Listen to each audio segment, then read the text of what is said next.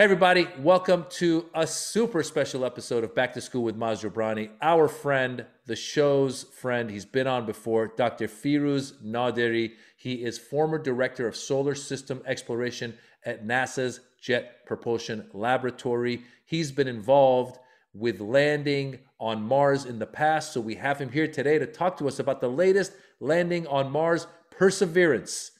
The latest landing on Mars. He's going to give us his opinion, what happened, tell us how he was involved, and he's going to tell us in life, if you want to persevere at anything, you got to stay in the game. Don't be in a rush. Stick with it. He's also here to tell us no matter what field you're in, you should be political. Don't listen to people who tell you not to be political. And lastly, he's going to teach us how Tehran can get his name on the next rover landing on Mars. That and more right now on Back to School with Maz Jobrani. Maz Jobrani, hey, Jobrani Maz, oh, Maz Jobrani, hey, Jobrani, Mazzy, oh, Maz, hey, I got a podcast, oh, back to school, yeah. All right, guys, welcome. I'm excited. This is a very, very timely episode. First of all, I want to say hello to my sidekick, my man, Tehran. How are you? I'm great. I can't wait for today's episode. This is the exciting stuff I love to talk about. Listen, Tehran, you and I know as Iranian Americans, whenever any Iranian American does something out of the ordinary, where they're not a lawyer, doctor, engineer, we all get excited. And one of the superstars when they're successful, it's not like CVS part-time cashier at Walgreens. Like, bro, that's not. I get excited. When I go to an ice cream store and the guy scooping ice cream is Persian, I get excited. I get excited. I go, you're scooping ice cream? And I go, what's going on? And he goes, I like to do it. I go, that's fantastic. So I get excited just to see people doing something different. One of the superstars in our community is Dr. Firuz Naderi. He has been involved with NASA for years and years, and he retired a little while back. He's now been consulting. He's been public speaking. He's a human rights activist. He's a great human being. And so when I saw Perseverance land on Mars and I watched the videos, my mind was blown. And I'm not like a crazy space nut all the time, but you can't help but get emotional when you see this Perseverance landing on Mars and then all the engineers jumping up and down, and you realize, oh my God, so much work went into this, and they're crying and they're hugging each other. And I don't even know why I'm so excited, but I'm excited. And I said, we got to talk to Dr. Naderi about this. Did you watch the video of the landing, Tehran? Yeah, of course. I was glued. Watched the video, the YouTube clips, and thought it was fascinating. I mean, I think Mars is the next frontier. I'm trying to get on that waiting list with Elon Musk on who gets to go there because I don't want to be left out, and I don't know how it's going to work for marginalized communities, but I'm on my way. Tehran, I swear to God, you will fit. If they say, we've got a black guy, we've got a Mexican lady, we've got an Asian dude, we've got this, that. Then I'm like four of the list. I'm like one person, four boxes. Yeah, you gotta be able to look. I can fill all those. You need a black Iranian. I'm your guy. I'm the guy, bro. You know how much your Instagram following would increase if you did a Instagram live from Mars, bro. Those are the things that we think about. That's the move. Just go there just for your Instagram followers. That's all I really want. What else? Listen, man, I'm excited because this episode is so entertaining and so exciting and so interesting. I want everybody, first of all, to follow Dr. Naderi at Firuz, Firouz _ Naderi, Naderi. That's at Firuz _ Naderi on Twitter. And on Instagram, he's at Firuz _ Michael _ Naderi. He's got a lot of followers on both. He posts a lot about politics, but a lot about space programs, and he is just a sweetheart of a human being. So we're so excited to have him. Tehran, how do they find you? I am Tehran all across the board and on Mars. There you go. And you got me at Maz Jobrani. Let us know how you feel about the show. Tell your friends. We're trying to increase our listenership. After you listen to this, pass it on to a friend. Say, you got to listen to this and have them subscribe. Let's build our audience here. Find us on Clubhouse. Find us in March at the Orlando Improv. find us in April. Now going to play Palm Springs. All these dates are going to be at mazjobrani.com. Live comedy is coming back, socially distanced, but it's coming back. And watch my special on Peacock. It's called Pandemic Warrior. I'm counting on you guys to watch it so the numbers can go up. So please watch that as well. It's free. You can download it, check it out. Without further ado, let's go back to school with Firuz Naderi on Back to School with Maz Jobrani. Back to school, yeah. Dr. Firuz Naderi, our friend of the shows. This is your second time on. Yes, it is. Yeah, my favorite hosts. Thank you for being with us, Tehran. Aren't you always happy to see Dr. Naderi, Tehran? Dr. Naderi has been one of my favorite people for a very long time. Dr. Naderi has literally known me since I was a kid and has always dropped knowledge. You know, you're loved, Dr. Naderi, and the first time you were on, we talked about your journey into becoming someone who helped led the mission to land the rover on Mars and with the Jet Propulsion Laboratory, JPL. And then when Perseverance landed just a week ago, we said there's only one person we can talk to. That's Dr. Firuz Naderi. Yeah, so thank you. This would have been my sixth lander. And the first one, I wasn't actually near the control room to watch it in real time. I was in my living room on my couch. And nonetheless, I cry easily. So the tears start rolling as soon as we landed. So this would be the last Mars mission that I would have had anything whatsoever to do with. I'll tell you, my role in this one, a bit down the road. But yeah, it was very emotional. It was emotional for all of us because there was more footage, there was more coverage. It's amazing. Like social media, they say, has covered everyone now with everything we do. Social media is now covering Mars as well. Yeah. I mean, for the first time, we put cameras on everything. And I don't know whether you've seen some of the videos or not. They're just just the fact that it is coming to us not from Australia, but from Mars. I mean, that in itself just gives you goosebumps. I get goosebumps when you say it, and I want everyone to listen to the rest of this interview. But then when it's done, I want you to Google NASA Perseverance. Look at the videos that come with it. Listen to the audio came back. Funny enough, I was listening to Stephen Colbert, who was very funny, because when you listen to the audio, it sounds like a butt dial from Mars. Yes, yeah. So let's not lose track here. Let's start with the first question. This week's first question comes from my daughter, Mila, who, when I said we got Dr. Naderi back, she had a question for you. Here we go. Mila's 10 years old, and here's her question to Dr. Naderi. Hi, Dr. Naderi. I have a question for you. Do you think that they'll ever find life on Mars? Well, I think we have the right vehicle to give us that answer.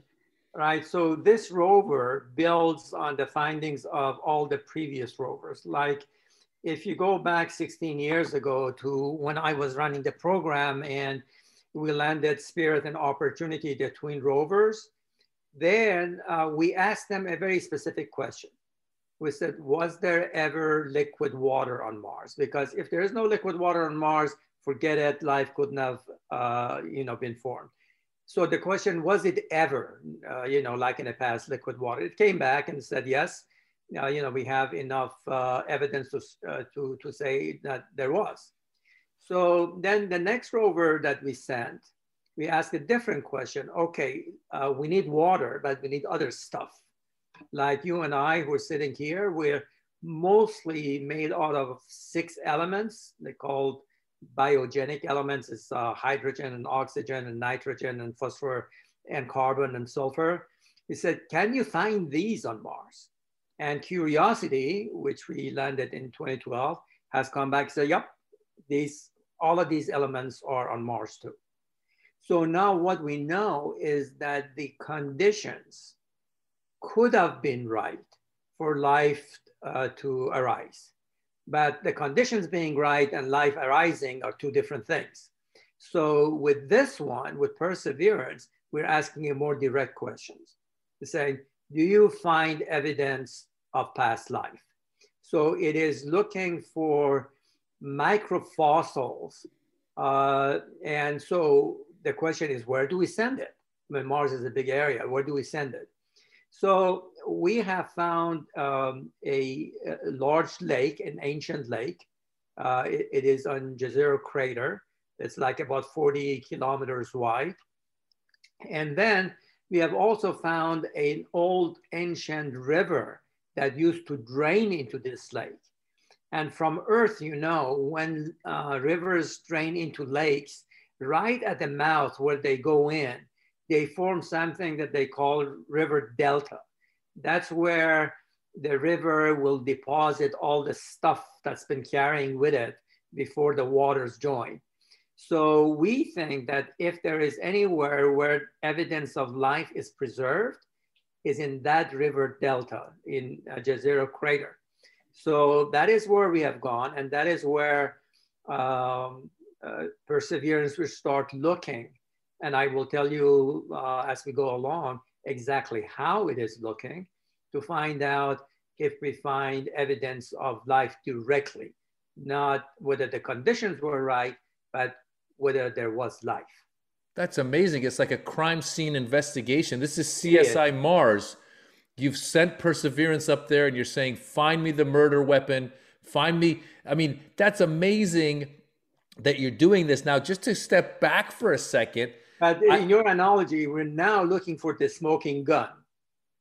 Looking for the smoking gun. I want to see. Why is this important, though? Why is it so important to find if there was life on Mars? Unless it's in humanoid form or something very prevalent, what's the difference?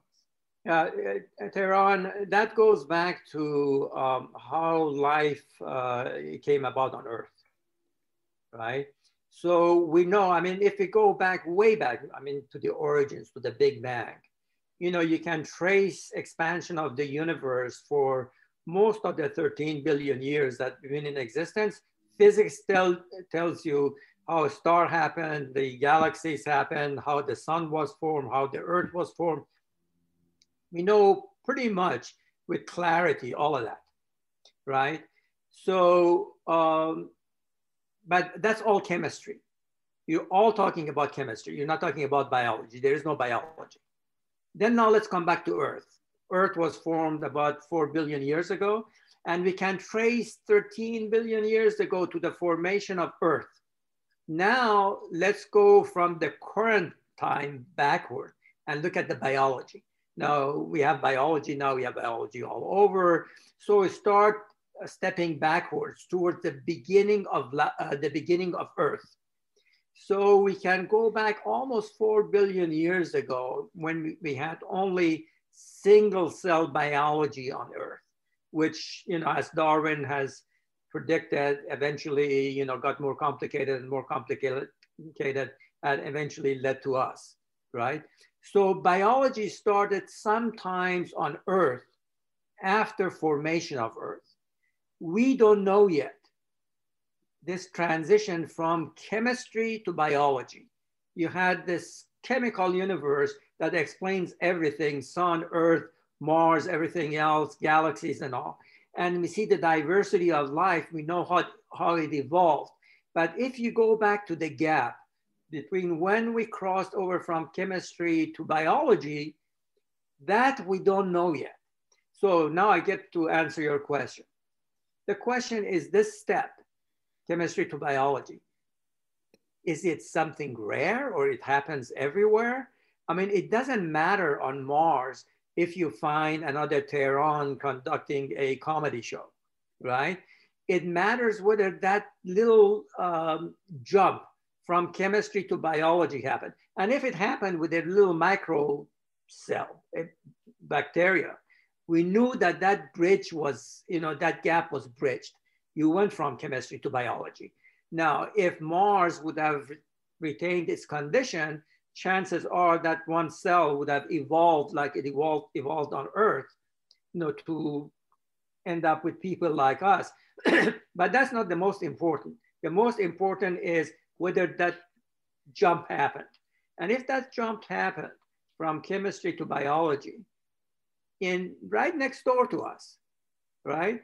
Then imagine now you're talking about billions and trillions of other stars and planets and all of that. If it happened twice here in our neighborhood on Earth and on Mars, the chances that it must have happened all over the place goes up astronomically. And in many of these places, conditions could have prevailed so that the evolution that happened on Earth also happens all these other places. That is deep, my friend. That is deep. And I'm curious, real quickly, how long did it take Perseverance to go from Earth to Mars? And I know, and also, if you know approximately, I believe the speed had to be fast at the start, but at the very end, it has to slow down a lot. Can you explain a little bit of the technicalities? Yeah, so since we're not into the science phase yet, the most interesting is the question that you asked. How did we get there? And how did we pinpoint the landing? I want to give you an example, right? Suppose rather than going from Earth to Mars, we were going the other way, from Mars to Earth. And somebody would ask you, says, I'm going to Earth. And I say, okay, Earth is a big place. Where do you want to go? You want to go to Australia? You want to go to Belgium? You want to go to Shiraz, my home city? Where do you want to go? And they come back and says, you know what? Where I want to go, I want to go to the cross street of Wilshire and 23rd Street. There is a Trader's Joe there. That's where I want to go. So if they would have asked that question of me 16 years ago when we landed, I say, good luck. You know, we don't have that kind of precision, man. So I know you want to go to California. I can promise that I will land you somewhere between Los Angeles and Santa Barbara. That's the best I can do for you, right? Mm-hmm. And that was the technology that we had, you know, at that time. So with Perseverance, we still can land you at the intersection of Wilshire and 23rd, but we say, okay, we can land you in city of Santa Monica. How's that?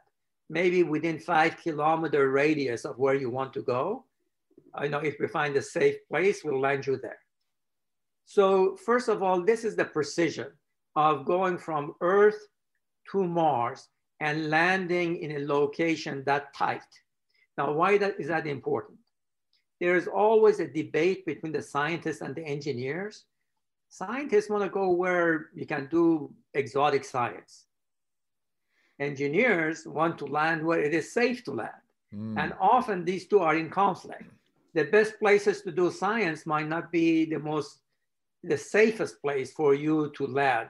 Going back to my Trader Joe example, is that you're driving by Trader Joe and you all of a sudden see a parking spot.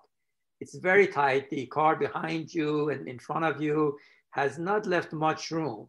And to shoehorn your car into that little space depends on how good a driver you are. And then if you're not a very good driver, you give up, you go a few blocks down and find a place where there is no cars, you park and then walk the rest of the way. So as we have gotten more sophisticated, we have learned how to squeeze this rover into where the scientists want to go. And that's really saying quite a lot. I mean, you asked me how far, it's 300 million miles. Wow. From Earth to landing was 300 million miles. It took 6.5 months to get there. Okay, so, you know, you're going pretty fast. It took 6.5 months to get 300 million miles? Yeah. That's amazing because that's the same time it takes me to get to Burbank from West Hollywood. It's 6.5 months. Yeah, sometimes 405 freeway is exactly like that. Yeah, you gotta stop using Waze. You gotta start using. Call me up. I'll tell you how to get there. I gotta start using NASA JPL. NASA JPL. Yeah. Yeah. You may have to be beamed up a little bit and go above the cars, but we'll figure that out. So it's 6 months to go 300 million miles. Yeah. And then at that last, at the very end, it's got to slow down. So, ironically, the most dangerous part of the trip is not this 300 million miles in 6.5 months. What normally kills most of the Mars missions is the last 7 minutes. Wow. We call it the thrilling and the terror of the last 7 minutes. So you approach Mars. I mean, there is no gate to Mars saying now you have arrived at Mars, but by convention, 125 kilometers off the surface of Mars, we have defined that by convention that we're now entering the Martian space. Okay, so you hit that 125 kilometers, you are going approximately, let me say in miles would be about 12,000 miles per hour. Wow. And in kilometers is 20,000 kilometers per hour. And 6 or 7 minutes later, you're on the ground one way or the other. Either you landed safely or you'll make a ditch in the surface of Mars. So there is a really a choreographed, like literally 100 things have to happen at precise moment to slow you down so that you can soft land on Mars. And so first there's a heat shield, because I mean, the atmosphere of Mars is very thin. It's like about 1% of the Earth. But nonetheless, when you're going with that speed, there's friction with even a thin atmosphere. Mm-hmm. And that slows you down a bit, but it gets very hot in front of the vehicle. It gets to 3,000 degrees Fahrenheit. Jesus. And if there is not a heat shield, you're going to burn up. So after you sort of weather that heat and slow down, then you pop open a parachute, okay, a supersonic parachute. And that slows you down a little bit more until you get to the height of, maybe 20-story buildings. And then there is this exotic jetpack that is embracing the Perseverance. And that fires up and then starts lowering the Perseverance on a set of set of ropes all the way to the surface. And as soon as touchdown is confirmed, then the ropes are cut, this sky crane flies away and crashes, and we are on the ground. So that's the process. Holy moly. That just, I mean, I was on the edge of my seat listening to this description, because there's so many things that got to come into play. And again, people should definitely Google NASA Perseverance, because the video is there now for us to see. And yeah. I'll tell you, Dr. Nader, you make me feel like I am underachieving, because as comedians, if we come up with a good joke, we're like, I wrote a joke. Oh, it's just a different skill set. Come on, don't sell yourself short. And I would be terrorized if I had to write a joke and deliver it. So it's just a different skill set. Well, what you do obviously is a lot more involved and more precise. And my question to you, because last time you were with us, you told us the experience of having sent rover on Mars, and you just explained that last 7 minutes is a big 7 minutes. Now, I believe the way you said before was once it gets to that last 7 minutes, you don't know what's happening because it takes time for the signal to come from Mars back to Earth. Now, this time when I was watching the video, it felt instantaneous. It felt like it landed and the lady goes, Perseverance has landed. Was that video from 7 minutes before and they were all waiting on the edge of their seats like you guys had to? Yeah, so they are, as you said, it takes 10 minutes, 11 minutes. I think it was for Perseverance, was 11 minutes for the signal traveling at the speed of light to get from Mars to Earth, right? So everything that we hear has happened 11 minutes ago. So when we say we landed, we have landed 11 minutes ago. So normally when you're in a control room, when that 11 minutes occur, you know you're on the surface of Mars. You have either crashed or you have safe landed, but you're not going to find out for 11 minutes. So what the lady starts saying that this happened and that happened, it is all as the signal comes in. She's saying it in real time, but 11 minutes later. So that's how it plays out. And the video that you saw for the first time, of course, we put cameras all over, and you say you saw the video, which is remarkable. And so that video, in fact, didn't come until a couple of days later. We process the imagery and all of that. So the video that you have seen, we landed on Thursday, and I think the video was released this Monday. And before I let Tehran ask a question on this, because I just want to follow up, because you told us last time that it had taken 4 years. I think it was about 4 years in the making from start to landing. And so that last 11 minutes when you were waiting for the rover to land, you were on eggshells, pins and needles. And once it landed, you said you just started crying. Yep. Because of all that work. And now this time we see this video of Miguel San Martin, who was the chief engineer for guidance, navigation, and control system for NASA Perseverance. There's a great video of him at home watching and then just losing himself. So describe to us what was going through his mind as you've experienced it as well. So Miguel, a good friend of mine, an Argentinian American, one of the best control engineers in the world. He was instrumental in designing the sky crane, because at the beginning we thought, okay, so this rover is dangling at the end of ropes and probably like pendulum is going like this. It's going to be impossible to land it.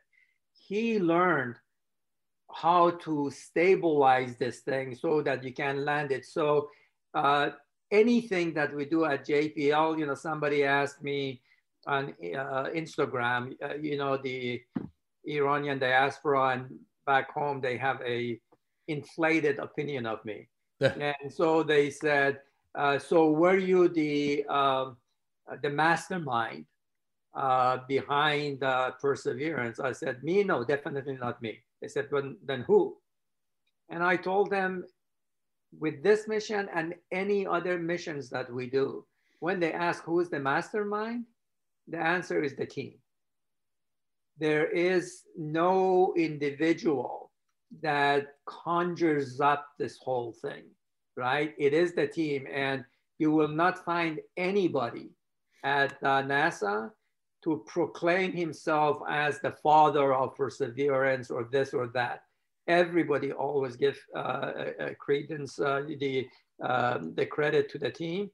And it is, I regret to say that in our culture, we are so addicted to hero worship that, we lose the sight that these incredible things are done by selfless individuals that are part of a team, that this magnificent things. So let me get back to Miguel. Miguel was part of a team that sort of conjured up this idea of sky crane, lowering this thing to the surface.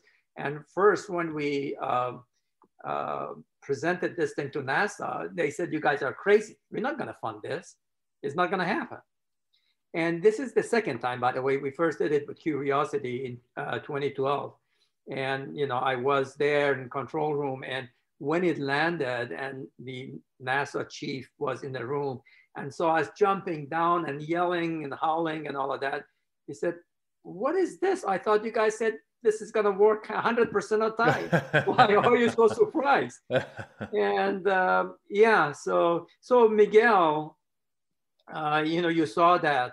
And it is like that. It is really that much emotional, because you put in your heart and your life for many years. You said 4 years. No, it's a lot more than 4 years. So I stepped down from JPL 5 years ago, right? Mm-hmm. And I was well into the Perseverance project, and I'll tell you what part of it was done under me.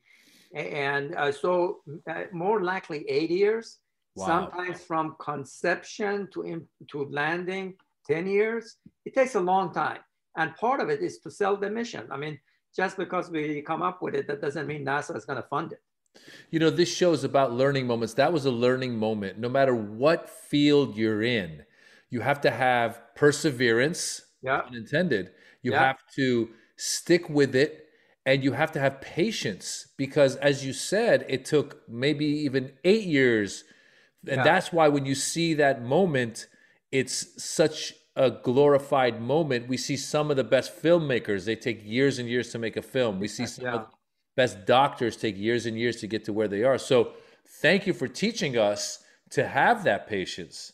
Yeah, it is that. And it really, I think for me, if our community can learn to think in collective terms rather than individuals. You know, I always recoil when some well-intended people, you know, heap praise on me.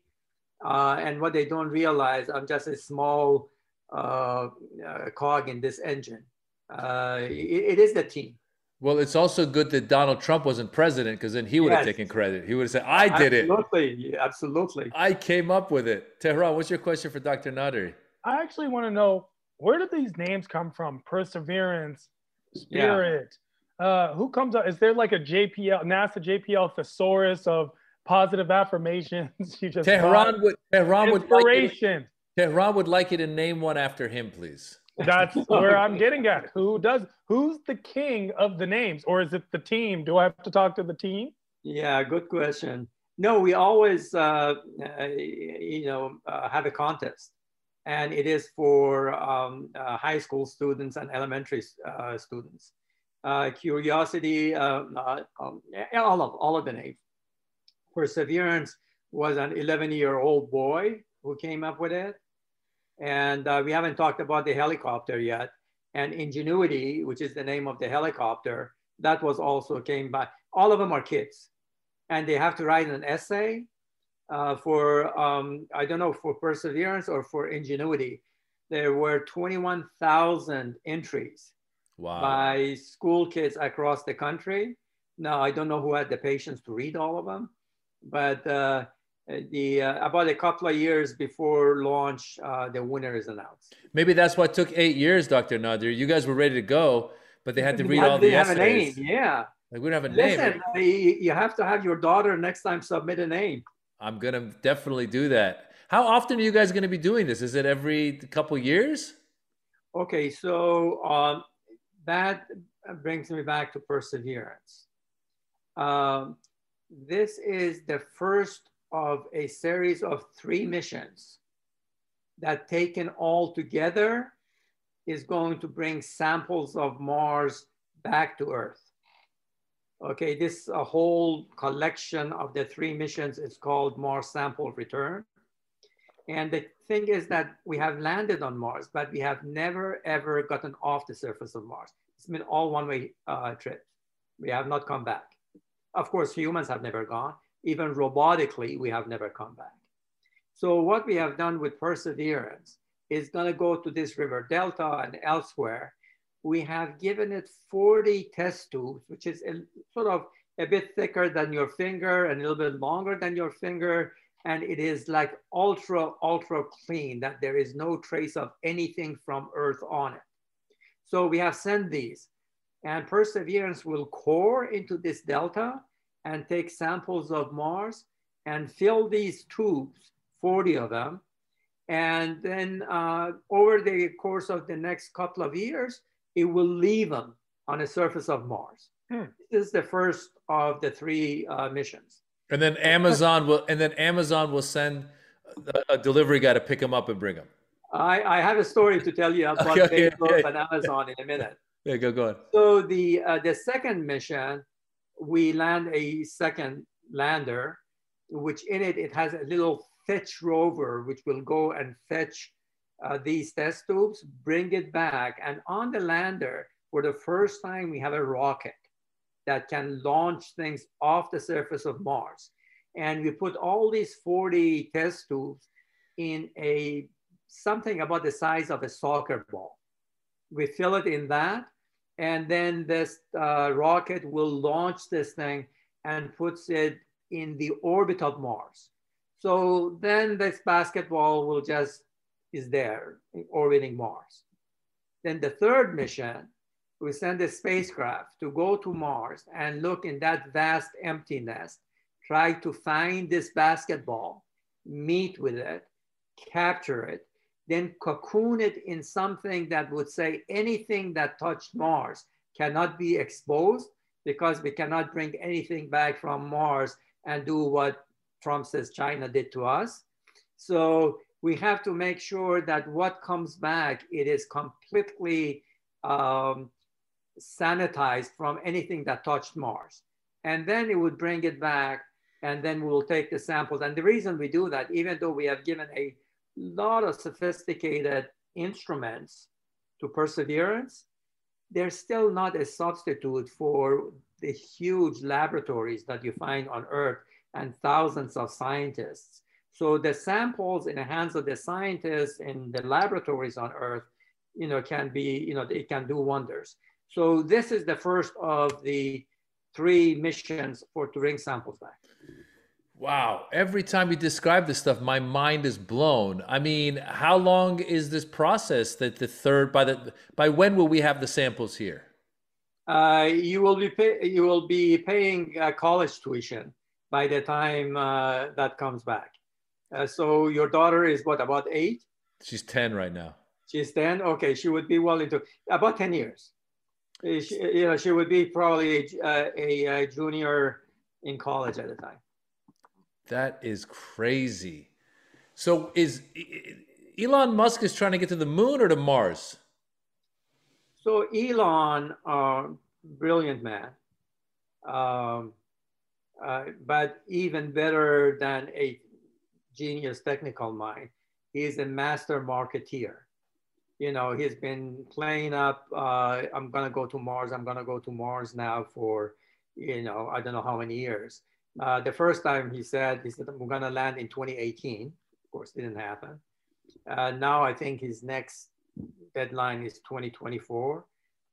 Before I left NASA, I did a study with 2 other colleagues that we thought that NASA could go to Mars in early 2030s. And one of the stumbling things was money, right? I mean, when we went to the moon with Apollo, America was spending 6% of its GDP on space.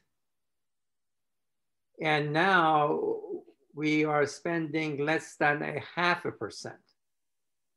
And so again, going back, I know this wasn't the thrust of Tehran's question, but another question that people ask is that, you asked me why we should get excited about a single cell. I answered that one.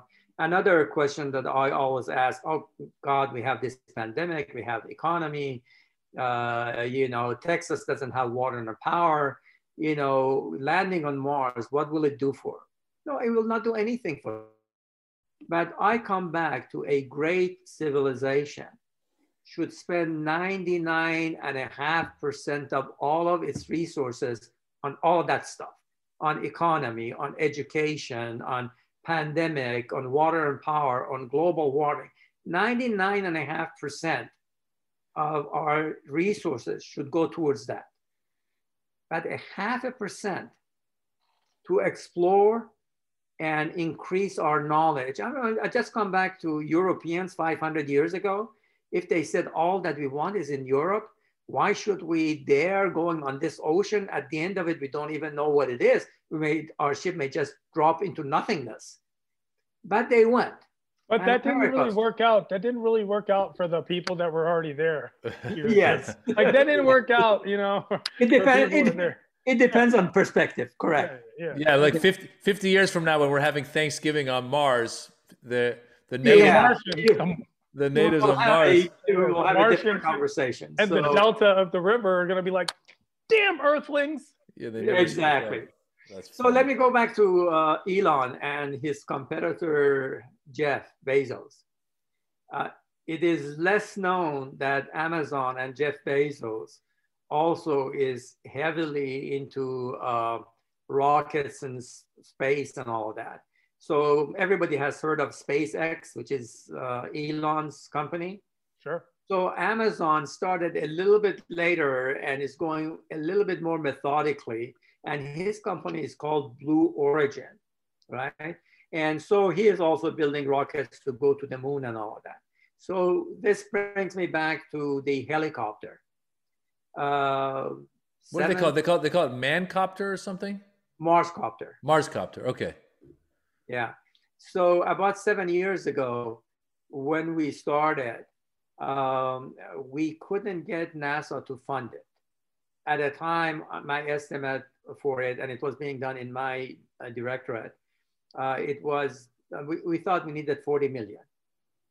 To make a long story short, that, you know, our initial estimates are not exactly, once you're doing first of a kind, one of a kind kind of a thing, the helicopter cost 80 million now that it's completed. Oof. But 40 million was my estimate. Well, if you think that's much, the Perseverance cost is 2.7 billion. Is that with or without floor mats? You know, when you buy a car, that's my biggest pet peeve. You buy a car and then they'll be like, Yeah, yeah, did you want, you wanted the steering wheel? You're like, I thought it came with a steering wheel. But no, this is yeah. the engine and the whole bed, and you know, Yeah. the fog lights and all of that. Yeah. So anyway, we wanted to do this thing, and NASA wouldn't give us money. First of all, they thought it's crazy. Mars doesn't have enough atmosphere. You're not going to get a lift to go up. We're not going to give you the money. So we started thinking, a bunch of us started brainstorming, and it was about time where Bezos wanted to deliver parcels using drones. And we thought, look, we go to Jeff. You see NASCARs, how NASCARs put all kind of stickers all. Yeah.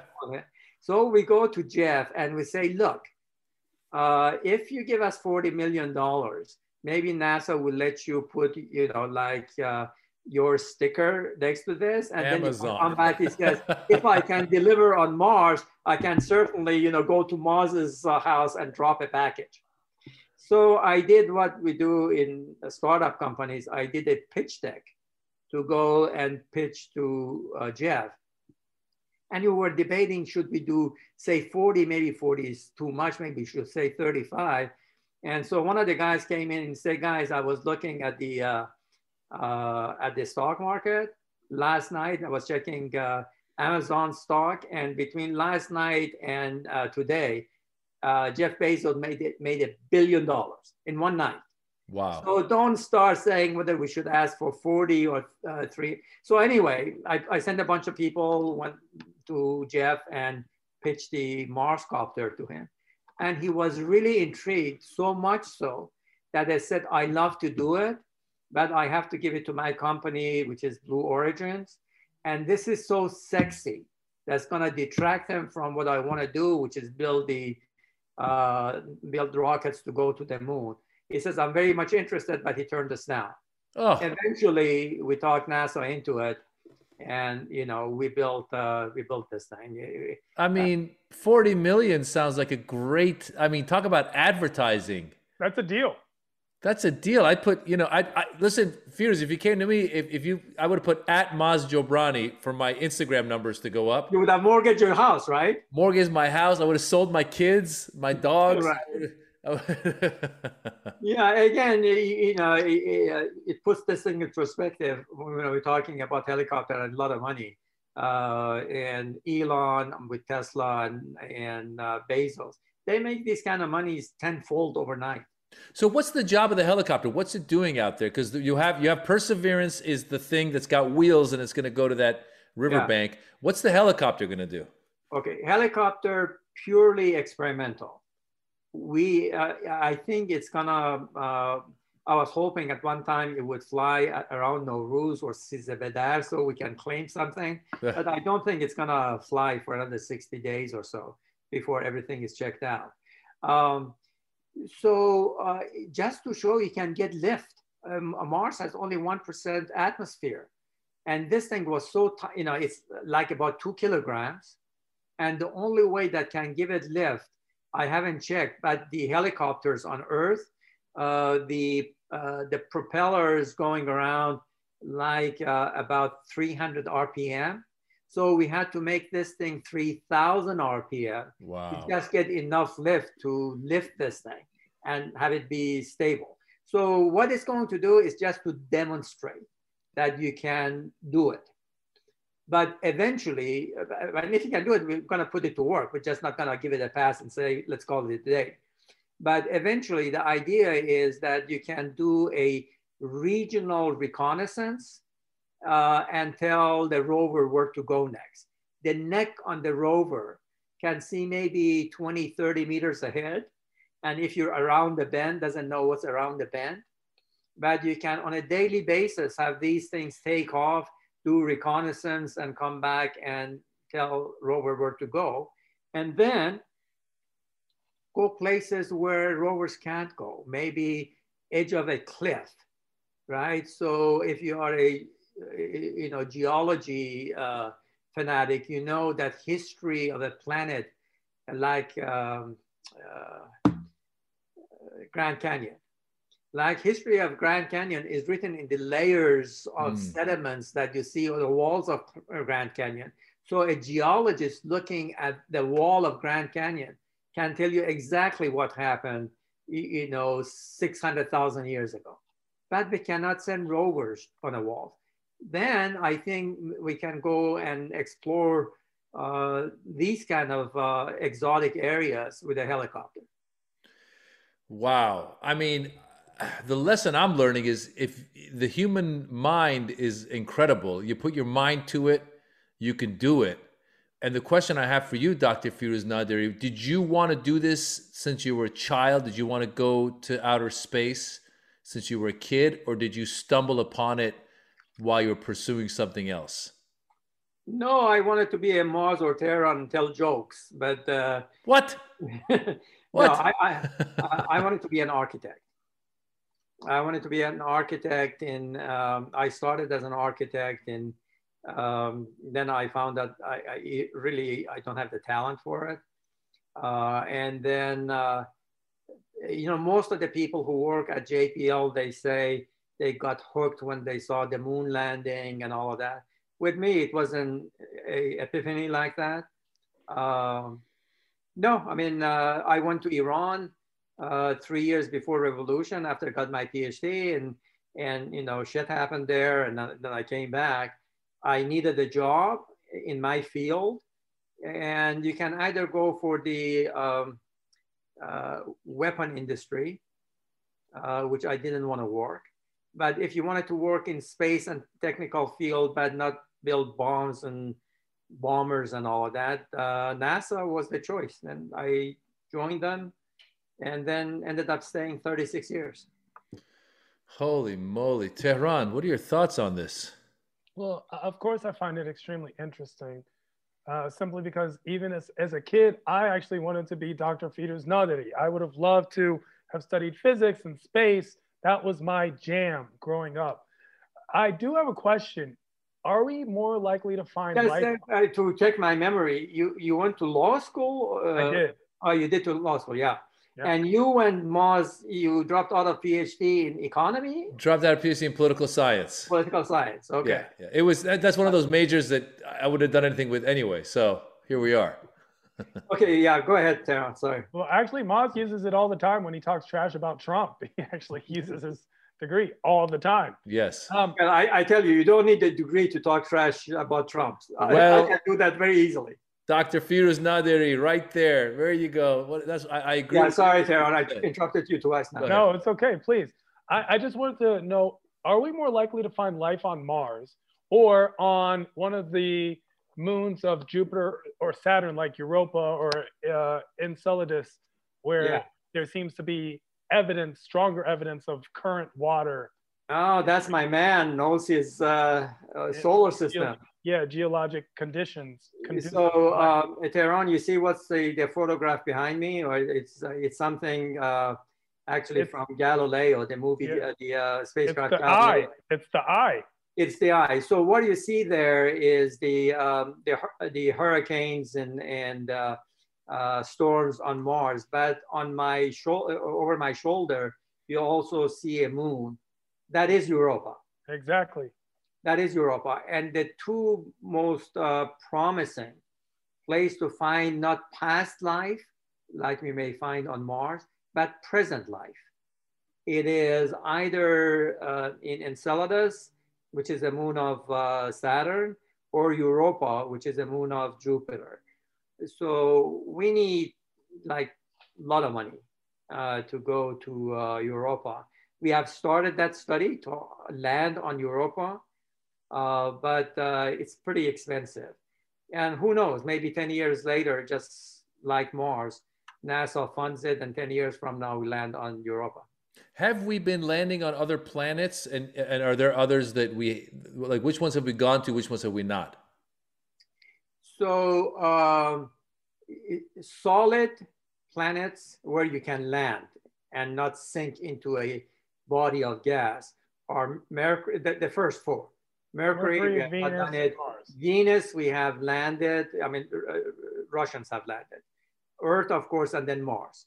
Everything after us, they're all big gaseous bodies. So there is no place to land. You will just sink in. Their moons are solid. Some of their moons are solid. And we have landed something on a moon of Titan called, a moon of Saturn called Titan. But that's about it. That's amazing. Who are we in a race with right now to win or whatever in Mars? Is China competing with us? Russia? Who are we competing with to be the American way of leading? Okay, so maybe we wrap it up with this. I can tell you that this last week was just a huge traffic at Mars, because not only we went to Mars, so did the Dubai, the United Arab Emirates. I'll tell you a bit about that. And so did China. So first of all, United Arab Emirates, a lot of our folks turned their nose up to them. What the hell? They have a lot of money. They went and bought it, But they had a vision. Their ruler, this is the 50th year of independence. I think you have given shows in Dubai. Yeah. This is their 50th year of independence. And 7 years ago, he had a vision that on his 50th year, he wants to send something to Mars. He formed a space agency, started training people, not enough to build it, but to train and help with the STEM education of its people. And it was built at the University of Colorado, and it was launched by Japan. But nonetheless, I give them credit. They're as you must know, their population, Emiratis, is 1 million. Yeah. There's 10 million there, but Emiratis are only 1 million. Well, Iran is 80 million. Yeah. We're at least as rich.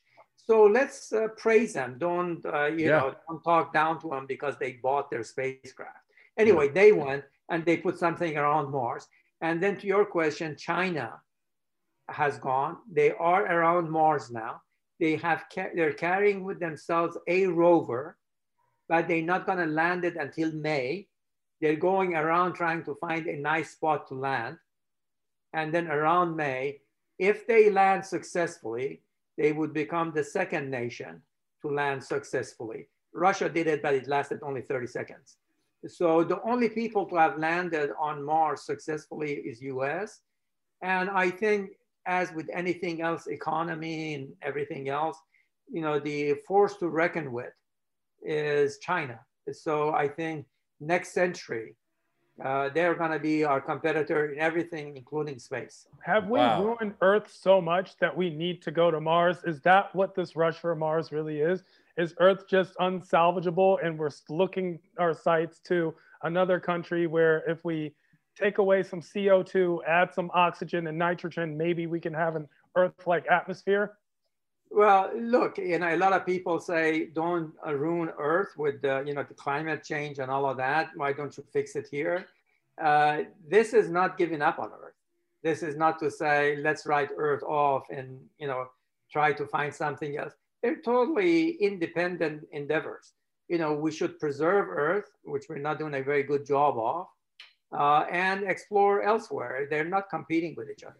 Dr. Nader, you're so inspirational. Can I just ask 1 minute speed round questions, quick answers, okay? And then we're going to be done with you, okay? All right. So this is called Back to School with Dr. Nader. Back to school. Okay, first question.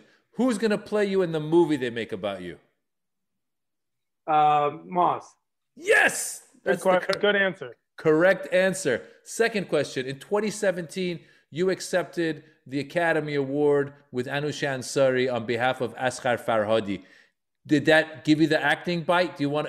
Were you bitten by the acting bug, I should say? No, as you know, it was done to reject travel ban, and I think history has proved that's wrong. Right. You're a beautiful man. I love your activism. Third question: did American scientists first look at you differently because you were Iranian early on in the game? Been so lucky. Not a single incident in my 36-year career in NASA. That's because everybody's Iranian or brown. Everybody's Iranian or Indian. No. The answer to you is never, ever. That's beautiful. Maybe that means I lived in a bubble. Let's put it that way. Well, scientists are good people. Two more questions for you. First question was, hold on one second, real quickly. Oh, what the hell is Space Force? Some crazy man's dream. We have always thought that we should keep space demilitarized, but our 45th president, along with other brilliant ideas that he had, created this thing. The last question, are you happy Trump is gone? Ecstatic. Yes, me That's too. a good question. Me too. That's a great question. Tehran, what did you learn on this episode? I learned that I need to start writing an essay in the handwriting of an 11-year-old boy to name the next rocket ship Tehran. And I learned that people, you got to persevere. Don't give up. Dr. Naderi says it takes at least 8 years to go from start to finish to get to Mars. So, hey guys, we will do that, and you two guys keep us laughing and keep it light. We're going to do shows on Mars. We're going to do shows on Mars. We're going to do shows on Mars. Dr. Naderi, I want to thank you for being on. I want people to follow Dr. Naderi at Firuz_Naderi on Twitter, at Firuz_Michael_Naderi on Instagram. And I want to especially thank you, Dr. Naderi, for beyond being the scientist that you are, beyond being the engineer that you are, being the human rights activist that you are. That puts you at another level. So thank you for doing. I'm sure you guys get it too. And people tell us, don't talk about political scientists. That's not your field. And I keep telling everyone that politics is everyone's field. And if you're not involved, then, shame on you. I love you. I love you. And that's a learning moment. Even at the end, he gives us a learning moment. Dr. Naderi, thank you for being on Back to School with Maz Jobrani. Good talking to you guys. Bye-bye. Bye-bye. Back to school. Yeah. Thank you for listening to another episode of Back to School with Maz Jobrani. We hope you're enjoying it. We hope you're having fun. And we hope you're learning something. So make sure to let your friends know. Share it on iTunes. Share the clips from YouTube. Just get it out there. However you're listening, let your friends know to tune in to Back to School with Maz Jobrani. Back to school.